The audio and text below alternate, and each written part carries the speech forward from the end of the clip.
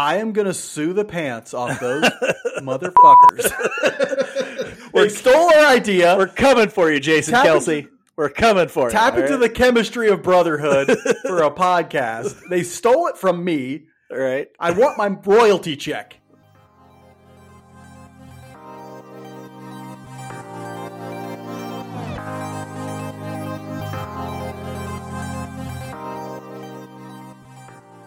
Welcome back to Royals Weekly. I am your host, Marcus Mead, and joining me as always, a man with just as many souvenir shot glasses as outstanding warrants, my brother Mike. Yep, I like to get one everywhere I go, one of each. One shot glass and a warrant out for my arrest. Some sort of warrant. There are a lot of indecent exposure ones. There's a couple of, punching elderly people ones. Those sort of things. The stuff you generally see from scuzz buckets like Mike. Absconding with farm animals. I'll do that. I don't care. all sorts of things. Mm-hmm. All of that old timey stuff. You love the old timey stuff. Yep. Real pillar of society you are. Welcome to our another off-season edition of Royals Weekly here. This is an off-season episode.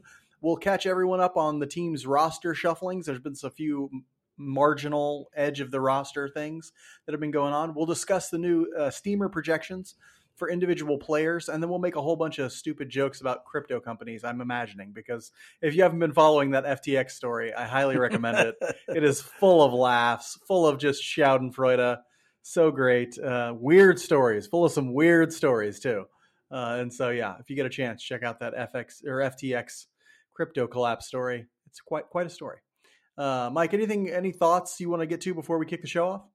I don't have any thoughts. The only thing I wrote was "Go Chiefs," because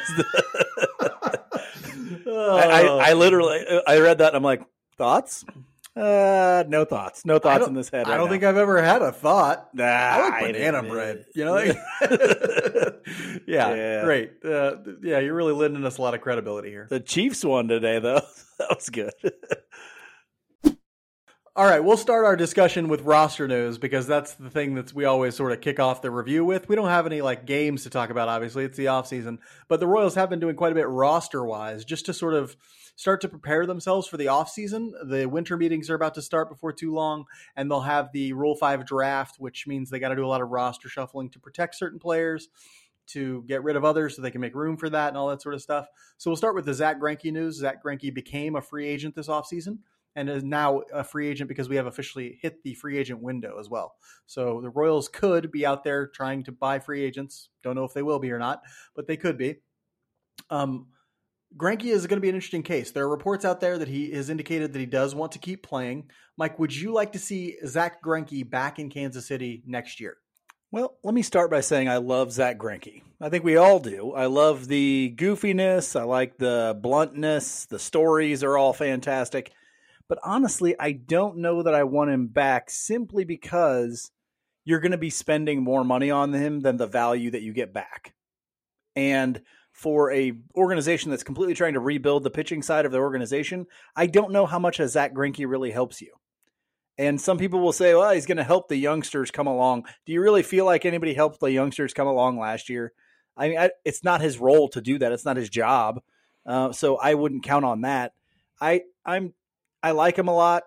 I just don't think he's going to be cheap enough to justify him being up there. Now, the only thing I will say is if the Royals feel like none of those guys are ready to come up and fill a Zack Greinke spot, if they don't do anything in free agency and they don't trade for anybody and they don't feel like a Drew Parrish or an Angel Zerpa, or maybe the new regime doesn't think a Chris Bubich or a Brad Keller is ready, or John Heasley is ready to be in that rotation, then maybe you sign Zack Greinke as a guy to give you innings so that those guys can be in minor league baseball working on changing pitch profiles or mixes or adding pitches, whatever you feel like you can do with them in minor league baseball that you don't want them doing at the major league level. Then maybe you sign a Zack Greinke because you're familiar with what you get. He already lives here. He's likely to retire here. And at least as far as I know, he owns a home here now. And so, yeah, maybe you feel comfortable bringing him back and he can do that for a number that you're okay with. But I don't think we need it as let's go win because we got Zack Greinke. That ain't it. That's not it. Really, it's the innings. I'd be fine with them re-signing Zack Greinke because I know it's just going to be a one-year deal. I know that he'll never be anything more than 1 year deals for around $10 million at this point. And so, for what he gave them last year, it's not like bad value money to, performance wise. And it's also, somebody has to pitch in this staff. Somebody has to like provide innings. And we talked a lot about like the desire for them to go out and get some starting pitching. I think I'm okay with them signing Greinke if they decide that they don't want to go out and spend for guys like Mike Clevenger or Martin Perez or some of these other guys we've identified that we think would be a decent sign for them. If they're like, we don't want to give 2 and 3 year deals for that, we're just interested in 1 year deals for guys, Greinke then becomes like an attractive option because you don't have to give him more than a year at a time because he's still always going to be unsure whether or not he wants to come back. And so give him if it comes to that, if you're unwilling to go out and sign and look at signing guys like Chris Bassett, like who are these other guys we've been talking about constantly? I Tyler Anderson. I think Bassett and Anderson both got qualifying offers. Both get qualifying offers. I know Anderson did. And so if you're unwilling to play for those second, third tier guys in the free agent pitching market, then you might as well go ahead and sign Zach Greinke again. Because what I really don't want as a fan, as a viewer of this game, is to watch them roll out a bunch of guys who are just going to get lit up again. Like, I don't want to see the 2022 rotation again because it'll burn my eyeballs out. I hated it so much. And so can we just not see that that's again? The thing. And we're going to talk about the Steamers projections in this next segment, I think. But they project Brad Keller to have 109 innings this year. Can you take 109 innings of Brad Keller again? Well, it's all up in the air, right? Because we don't know.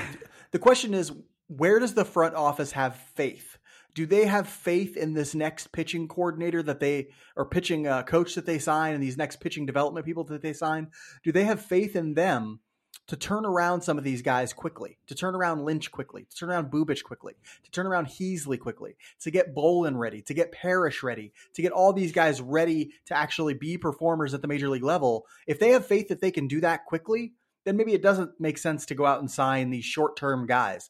But if they don't, if they're like, this is going to take a couple years, man, don't make me watch Brad Keller go out there and just suck for 108 innings this year because I can't handle it. My eyes can't handle it. I don't want it. And so please don't do that, JJ Piccolo, because I don't want it. Another guy they ended up moving on from, and this was a little bit of surprise for me, and you and I talked about this guy a lot during the year for a guy who seemingly disappeared, seemingly went into the witness protection program.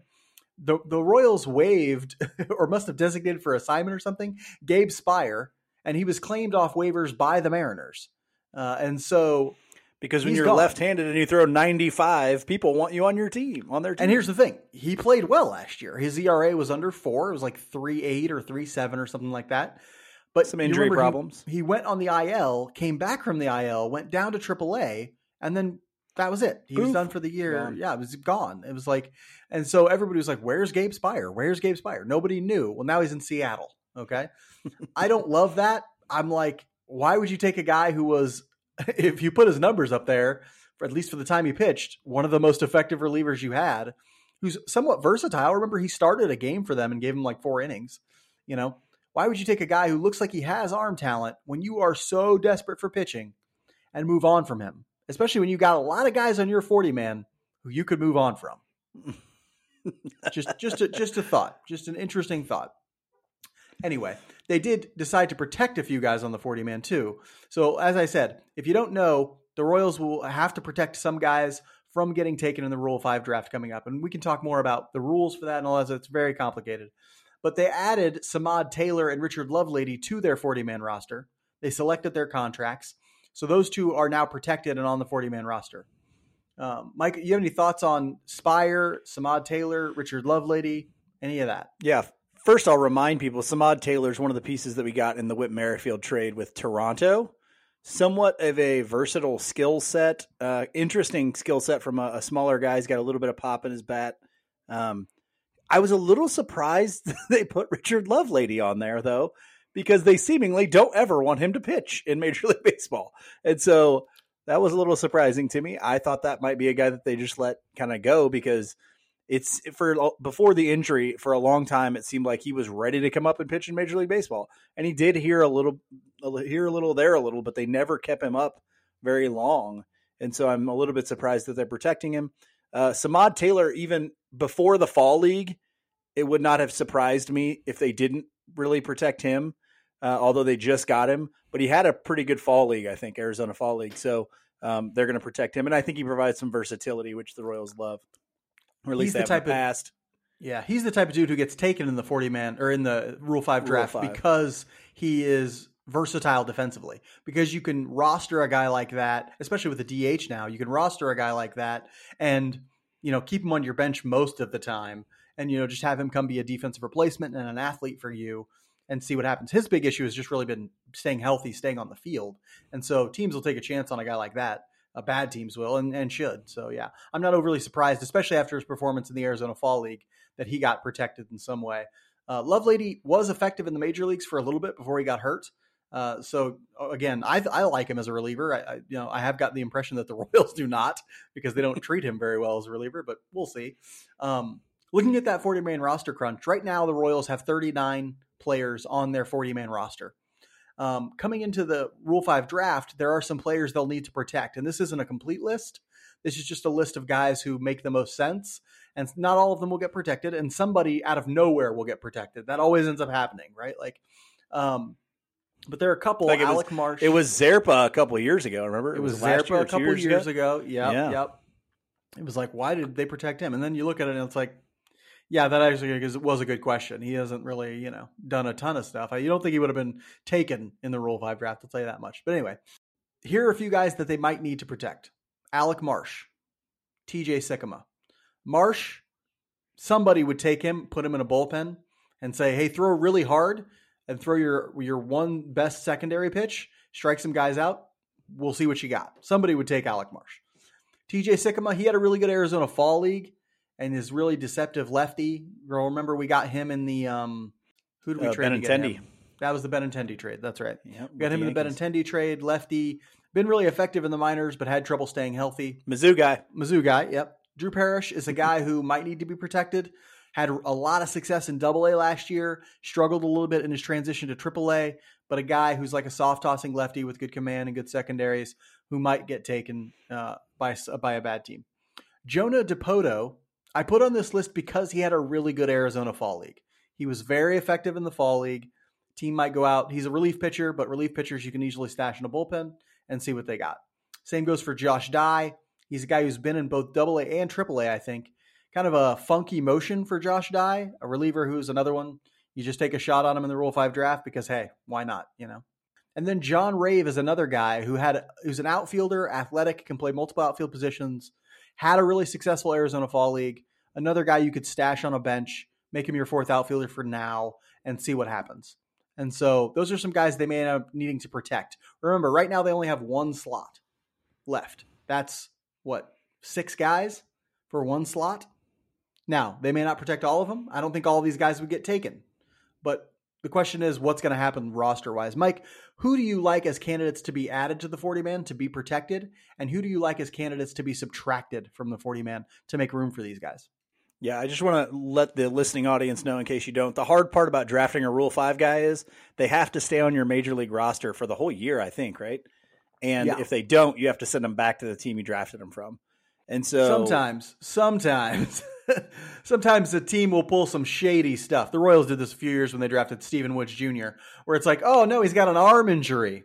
And he goes on the injured list. Like, he's out for 60 days.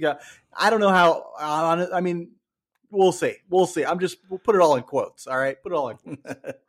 Okay. If everything's above board, you have to keep him on your roster for the entire season. So it can be tough to do that, especially for contending teams. I think Sikkema and Marsh are locks. They are going to get protected. They have to. There's too much potential there, especially with Marsh. High ceiling for Marsh, maybe a little bit of a lower floor, higher floor for Sikkema probably than his ceiling. But I think those guys are for sure. I think Drew Parrish is almost a lock as well, just because of all the success he's had at the lower levels. I think he's probably a lock.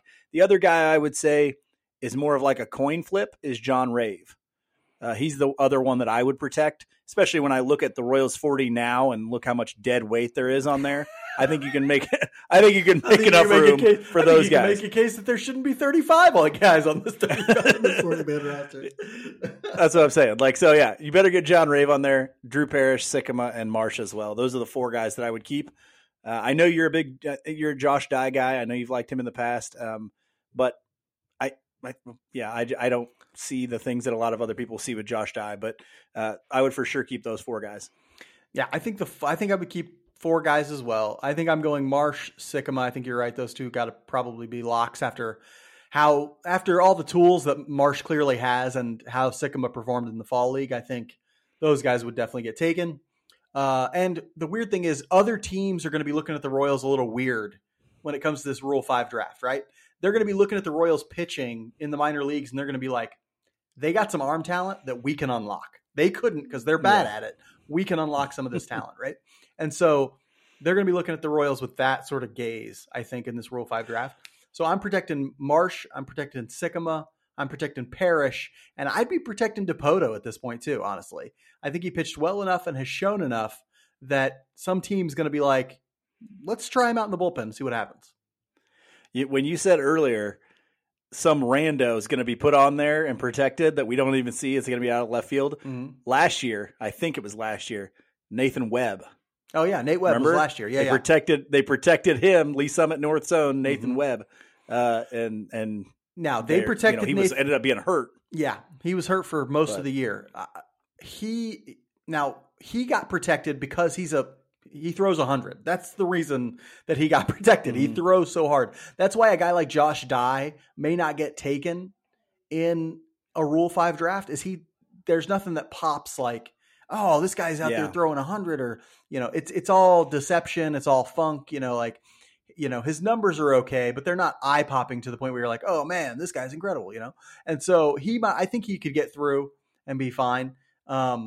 I'd make some cuts. They'd have to make 3 cuts to accommodate taking on 4 players. There's an obvious one, right? There are 2 very obvious ones. I'm going to call Ryan O'Hearn an obvious cut. Brent Rooker, I think you can get rid of Brent Rooker. Obvious. And get him out. Seems like a nice dude. Seems like a nice dude. Later. Love his Twitter account. Great Twitter follow. Yeah. But I think you can get rid of him. No problem. Mostly also because you have a very crowded outfield. The Royals do. And so full of young players that you need to see. And so I think you can get rid of Rooker pretty easily. I would non-tender Adalberto Mondesi because he's going to cost quite a bit in his last year of his arbitration. And he's going to play 10 games all year anyway. So, I would non-tender Adalberto Mondesi and to create room there. And then you got enough room for Marsh, Sikkema, Parrish, and Dipoto. The last bit of roster news, not to protect some guys. Some guys came off the 60-day IL. Angel Zerpa came off the 60-day IL, as well as Jake Brentz. So we'll see what Brentz can provide maybe moving forward. We know he was effective for a season, hurt all this year. Hopefully he can get back to helping this bullpen because it is bad right now, or it was bad in 2022. Hopefully he can bounce back a little bit. And then everybody's favorite backup catcher, Sebastian Rivero, was designated for assignment. I feel so bad for Sebastian Rivero because he is like a servant to this organization. And they just yank him around all the time. Now they DFA'd him. I think he can be a backup catcher in the majors. So hopefully he ends up somewhere where people will value him. He could still end up back with the Royals as a minor leaguer. I don't know. Maybe nobody takes him. But I think he can do it. Sorry you got DFA'd, Sebastian Rivero. Hang in there, buddy. It's really, really, really important to us that you subscribe, rate, and review this podcast on whatever platform you use. If you're on YouTube, leave a comment. Tell us how we're doing. Let us know what you think about the topic of the day, right? Subscribing, rating, and reviewing helps people find the show and lets us know that we're doing something right and you want us to produce more content. Plus, Mike can't show his face at his country club if he doesn't get the subscriber numbers up. No tea, no crumpets, no creepy after party with people wearing masks and capes, eyes wide shut styles. It's free to comment, to like, and subscribe. It takes only a half a second, but it does us a world of good. So please make sure to do that, and also follow us on Twitter, Facebook, and Instagram. We might be abandoning Twitter if it collapses in some sort of monumental collapse. Don't know. We'll go to Mastodon or something like that. We'll see. But we post a ton of additional content on social media. So make sure you're following us: Twitter, Facebook, Instagram, maybe soon Mastodon. What makes you think there's a country club out there that would have me? Royals fans often have a complicated relationship with projection systems. We know that. Yes, they used to regularly underestimate the Royals when it came to win total and things like that. Now they regularly tell fans a hard truth that the Royals aren't very good right now. Recently, Steamer released their projection system for 2023, which projects the performance of individual players. So you get to see like how Steamer thinks that player will do in 2023. And they do this based on things like past performance and the past performance of other guys with similar profiles, things like that. We thought we'd kick off a discussion of 2023 with a look at those projections, but we're mostly interested in what you think of those projections. So do us a favor. Tell us whether or not you like those projections. You think they're on the money? You think they're way off? Leave a YouTube comment below if you're watching this on YouTube. Leave a review that tells us what you think of these projections and where you think the Royals are headed in 2023. Okay? Now, just to give you a sense of what some of these projections say, it projects that maybe 5 or 6 or 7 guys in the Royals lineup will have weighted runs created pluses of above 100. So they'll be better than average offensively. It projects some improvement, a little improvement for Bobby Witt Jr. It projects a really great season from Vinny Pasquantino. They're projecting a 140 weighted runs created plus from him, which makes him 40% better than league average. That's really good. Projecting a good season from MJ Melendez. Pretty much average seasons from Salvador Perez, from Mike Massey, and those guys offensively. From Drew Waters average. Oddly, they're projecting like a regression to the mean for the pitching staff, and that means positive regression for most of them. So Daniel Lynch, they're projecting to do better than he did. Chris Bubic better. Brad Keller better than they did last year, because those guys all had really bad years last year. And so they're like, well, they won't be quite as bad because, they had really bad years. So we'll see on that one. But Mike, what about this projections stands out to you? What do you think it says about the Royals moving forward? Looking at it at the pitching side as a whole, they only project one starter to go over 3 for WAR for wins above replacement, and that's Brady Singer. And after that, it falls off tremendously. And so, and I don't think that's a surprise to anybody. You said they're projecting some positive regression from guys like Lynch and Bubic, but here's my thought behind that. If they don't show that positive regression, they likely aren't going to be in the rotation for very long. Things could end up moving out of there. People could end up moving out of there very quickly if you continue to see the type of pitching that they were doing last year. So I could see that in the sense that the only way they stay in there for, let's see, what are they projecting for Bubic? 151 innings. The only chance he has at getting 151 innings is doing better than he did. They're projecting a 4.42 ERA for Bubic and a 4.45 fielding independent pitching. The only way he gets to 151 innings and those numbers is if he is doing well, I guess. So he's not staying in the rotation unless he's at those numbers. So I think if you get that from him, you are thrilled. Like if that's what you get, if that's what Chris Bubic can be, you're happy with that. I think that's roughly his ceiling, at least from what I've seen so far. Unless somebody comes in and really changes up what we've seen so far from Chris Bubic, I think that's just as high as he can go. The one that kind of, we'll talk about this a little bit more in a second, but the one that kind of gets me is John Heasley. They've got him projected at a 5 ERA and just below that for his FIP. I think he's got more than that. I think he's better than that. I think he might be better than Bubic, honestly. But that's a whole nother thing. Yeah, I was really interested in the notion that this projection system, and that's just the way a lot of projection systems work. They're extremely conservative, right? And so they tend to huddle everyone into like their middle of the road outcome, right? And so that's why you won't see them project Lynch at like a 5.3 ERA, even if he had a 5.3 ERA last year, right? You won't see Bubic projected for an over 5. No, because he's got a somewhat of a track record for Bubic. So they're going to say, well, he's going to be huddled more towards the league average. Everybody gets huddled kind of towards the league average a little bit. Now, the interesting thing is we don't know what kind of impact a new pitching coach, a new pitching development system, a new regime in terms of pitching and data analytics and things like that will have on this pitching staff. Could be no change at all. Honestly, they can't get any worse, really. I mean, it's impossible for them to get any worse. If they come out and say our focus is to not walk people, they're last in the league in walks. How do you get worse than they were last year? It doesn't seem possible, honestly. Now I say that. Watch, come out in the first month, they're going to be like dead last in every statistical category, which is what they were this year. So it really doesn't. You can't get worse than the worst in the league, right? And so either they're going to stay roughly the same or they're going to get better. Okay. Now we don't know what a new pitching regime will do, but it's interesting to me that they're like, well, as a projection system, we're kind of just going to expect everybody to huddle closer to league average as they make progress as prospects. The thing about pitching is sometimes dudes just make huge leaps, right? Pitching isn't like hitting in terms of development. Guys, I feel like in hitting development, do it rather incrementally. Sometimes they'll unlock something that makes them a lot better, but a lot of times it's just incremental improvement. You know, you get a little bit better, you get a little more patient, you start understanding how pitchers are going to pitch you, and you get a little bit better as a hitter, right? Pitchers, they unlock something in mechanically that helps their command get way better. They develop a pitch that's way better than all their other pitches. They make one of their, and that changes. They change their pitch mix, and all of a sudden they're a 3.5 ERA guy. I mean, look at Brady Singer, right? Like he went from a guy who was basically league average as a starter to one of the best starters in the American League, you know, and that was, you know, that's sometimes how it happens for pitchers. So it wouldn't surprise me if this looks something more like a few of these guys don't make any progress at all. Maybe Bubic doesn't make any progress, but maybe Lynch takes a big step forward. It sort of all depends on what this coaching looks like coming into 2023.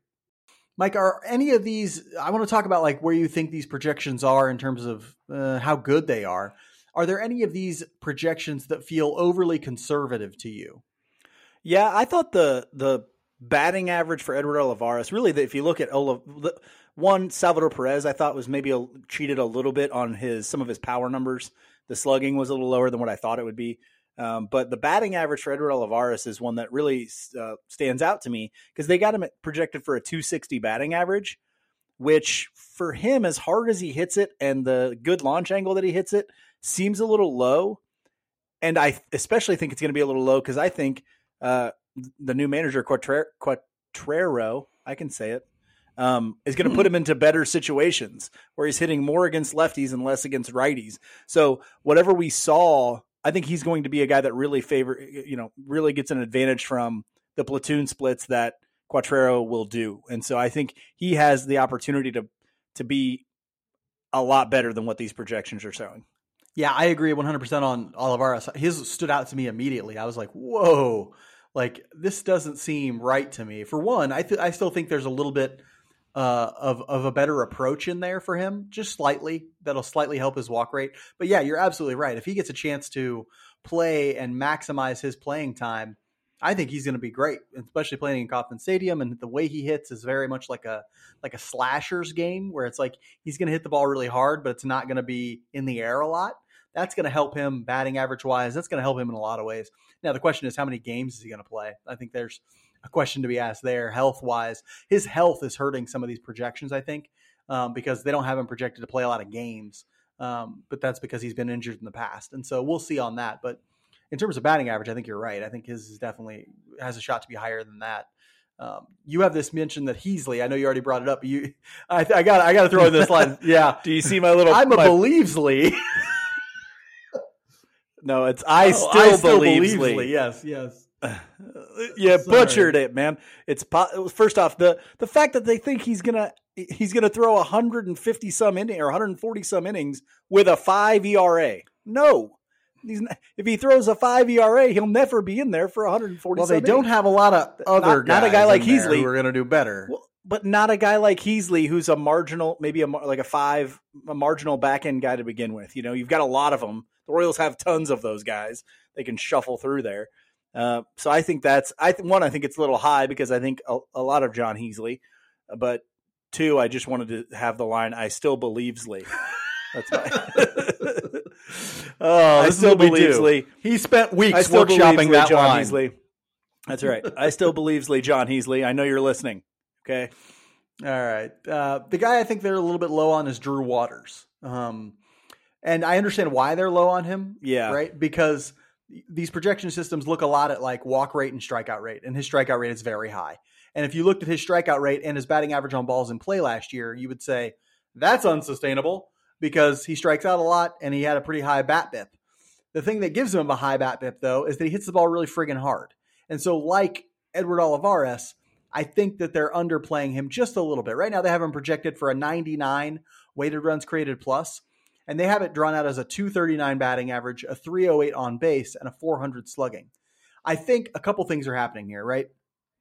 Steamer is still utilizing some of his minor league numbers from the Braves, right? So usually these projection systems go out 3 years.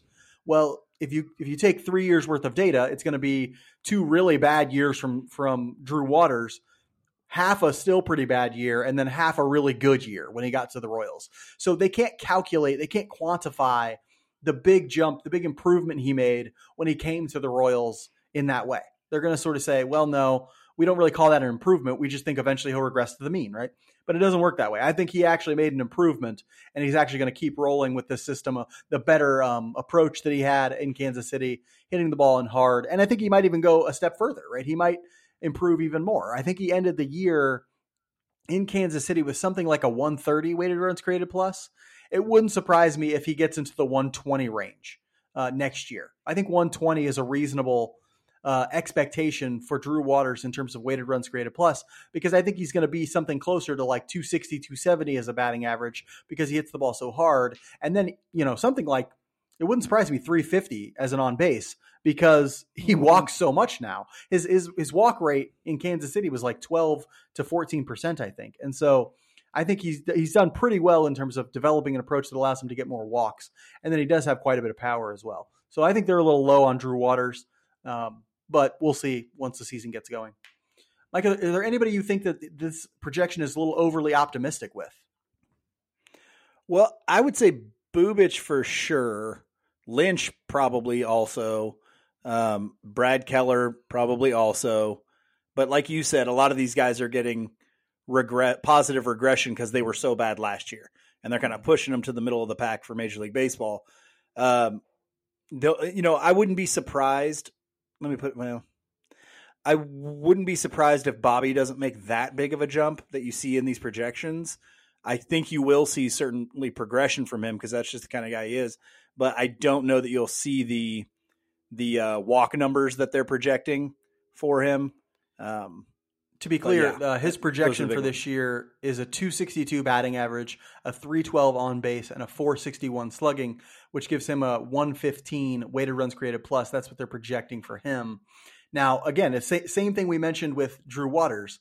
They're catching some of his minor league data where he had better walk rates, and that's why they're projecting better walk rates, right? And so we'll see if he actually does take that step forward, develop a little bit better of approach, a little bit more patience, and take some more walks at the major league level.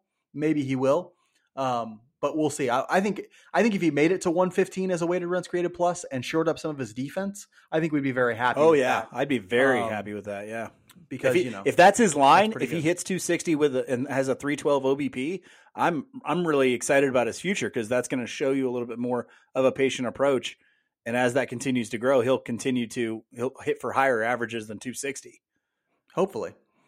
I'm with you though. I think a lot of the pitching is what they're overly optimistic on. And that's just because of past performance. Like I said, new pitching coach could come in. All of this could change. What the Royals are kind of hoping for and banking on is somebody to come and wave a magic wand. Now, is that possible? Sure. We've seen pitching coaches have drastic impacts on staffs. I mean, I think in an earlier episode, I mentioned somebody in Houston, or not Houston, with the Rangers.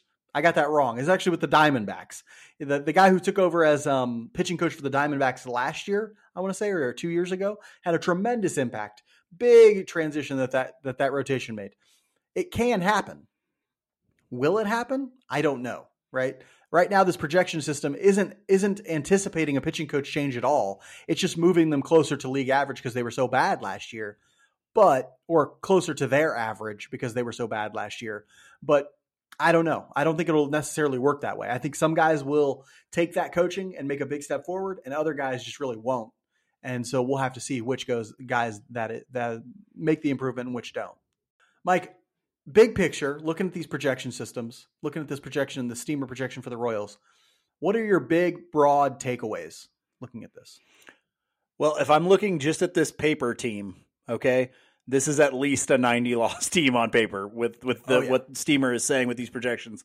Because as you just said, I mean, with Brady Singer having, what looks like a great setup for his projections there, you're then counting on him to not have any regression back to what his past performance has been. And I'm sure they factor that in. They did, yes. This is a regressed performance from him, because I think they have his ERA listed at like 3.82 or something like that. Yeah, which would be a step back. with a 3.69 FIP. But how many times in his career has he thrown 184 innings and had accounted for 3.2 WAR? Never. So, that's. And then after that, you're talking about a huge drop off even from these projections. So if they don't get any better pitching, which these projections don't show a whole lot of better pitching, then it's going to be really bad. It's going to be bad. They're just projections, so I don't really put much stock into them usually, but there's some things that I could take. If I could take Bobby's projection, I would. If I could take Bubich's, I would. Even Lynch's, I probably would, even though it's probably not where I want him to be or where I think he can be. But there's so much on here that isn't going to win you games. Mm-hmm. And that's just how it is. So, yeah, this projection predicts some progression. This what's weird is this team on paper probably wins more games than 2022's team, because the pitching isn't as bad, right? And so, they also don't have some guys who early in the year really sunk them, so they're not projecting as many at-bats for Hunter Dozier early in the year, Ryan O'Hearn early in the year, Carlos Santana early in the year. They're projecting less of that, and so, and they're projecting some progress from a lot of these hitters. And so, Bobby Witt Jr. is taking a step forward, Mike Massey, Vinny Pasquantino, all that sort of stuff. Yeah. They even have Prado as like an over 100 weighted runs created plus projected. And so, they're projecting some progression, but honestly, the Royals will need way more, even if they're going to hope to not even compete, but like be respectable. And by that, I mean like only lose like 90 games, If they only lose 90 games, they're still going to need to be better than they are on this paper team, right? And that means like maybe they need to bring in some starting pitchers. Maybe, that's what it would take to get them to that. Now we'll see. Now maybe that also means some of these guys take a big step forward. It's weird, but like, what if Lynch took the big step forward that Singer took last year in 2023? Oh, how much different does this team look? That's what you're there to dream on, because man, to have those two locked in for the rest of their, years of control and have them be stable pieces of a rotation, you go out and get one more guy and you're good. You're set up to win. And I mean like playoffs plus. And that's what's so frustrating. They'd still need to do a lot of work in the bullpen. They'd still need to do but think about that. If he took a step forward like Singer does, you have two guys that are worth over 3 WAR. You add one more, you have a starting pitching that will dominate the Central. Yeah, I mean that's true. They could at least do well in the Central. Yeah. Well, once you're in the playoffs, it's all a crapshoot anyway. We'll end this week's episode like we end every episode with our Just A Bit Outside segment, where we talk about something that's interesting to us outside the world of baseball. Mike, we haven't done this for like a month, so you should have a whole backlog of interesting things. And yet when I went to think of one, I was like, do I ever leave the house? My brain is broken. I love Bob's Burgers. I couldn't think of anything. And so let us know what's been going on in your neck of the woods down in the G Hood. Yeah, I had multiple, and so I'm doing two kind of. The first thing I wanted to do was shout out to all the high school football players who are ending their seasons right now. Some of them, their careers in football. Best, great times of your life. Way to dedicate yourself to something awesome. Shout out to my Lee Summit North Broncos, who are still in the Final Four for Class 6. We've got another local team, Liberty North, also very good in the Final for Class 6. Smithville's still in their class. Can you think of any other ones in the Metro? I know I'm forgetting. Maryville. Oh, well, that's not really the Metro. Maryville, our hometown's still in it. Way to go, Spoof Hounds. I think Center is still in it. I think they're going to go play Smithville. If I'm forgetting you, I apologize. But shout out to those people. High school football, it is fantastic. My actual thing though, my actual just a bit outside is the podcast New Heights, the Kelsey Brothers podcast. Have you listened to it at all? Oh my God. I just see clips of it online all the time. It's hilarious, man. I see it all the time. It is a fantastic perspective on professional football, and it's funny. Like, that's what's great. It's really just like two brothers cutting it up. And I mean, it's this, but with a following that's like, ox and quadruple higher than ours. But I am going to sue the pants off those motherfuckers. They stole our idea. We're coming for you, Jason Kelsey. We're coming for you. Tap into the chemistry of brotherhood for a podcast. They stole it from me. All right. I want my royalty check. And that's the thing. You know what they probably do with the money they make from that podcast? Wipe their backside with it because it's nothing to them. What? Burn it? They got a fire pit going in back with the money that they make podcasting. But it's funny. It is man. hilarious. It is. It is so funny. I've been just going back and watching old episodes of it now because it's like they do hour-long episodes, and so. Yeah, they must have a lot of free time. I don't know. What they're professional football players. I guess. But anyway, it is funny. It is very insightful. Because you and I have, we kind of, I don't want to say we know Travis Kelsey, but being Chiefs fans the way we do, or the way that we are, no, we know him personally. We're good friends. No, but he and I go way back. You know his personality a little bit from pressers and from interviews and things like that. I know nothing of Jason Kelsey because we aren't Eagles fans. He's a center, so he doesn't get a lot of attention, but.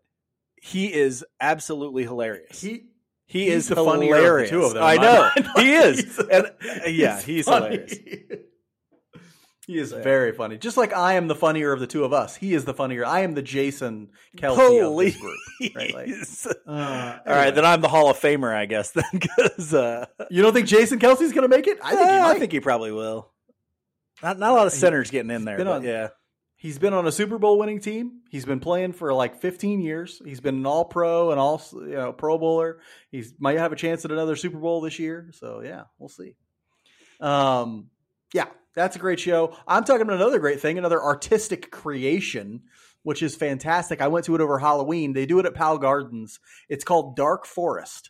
It's an event out at Powell Gardens that's like basically you walk through it. You walk through a forest. And there are all these different artists out there, like performing. Basically, they're performance artists, and they do like creepy stuff. Like spooky, they got people scary. Dressed up. It's spooky, it's scary, but it's also like beautiful. Like it's like lasers and lights, and contortionists are out there. And there's this person, like these people, actually multiple people.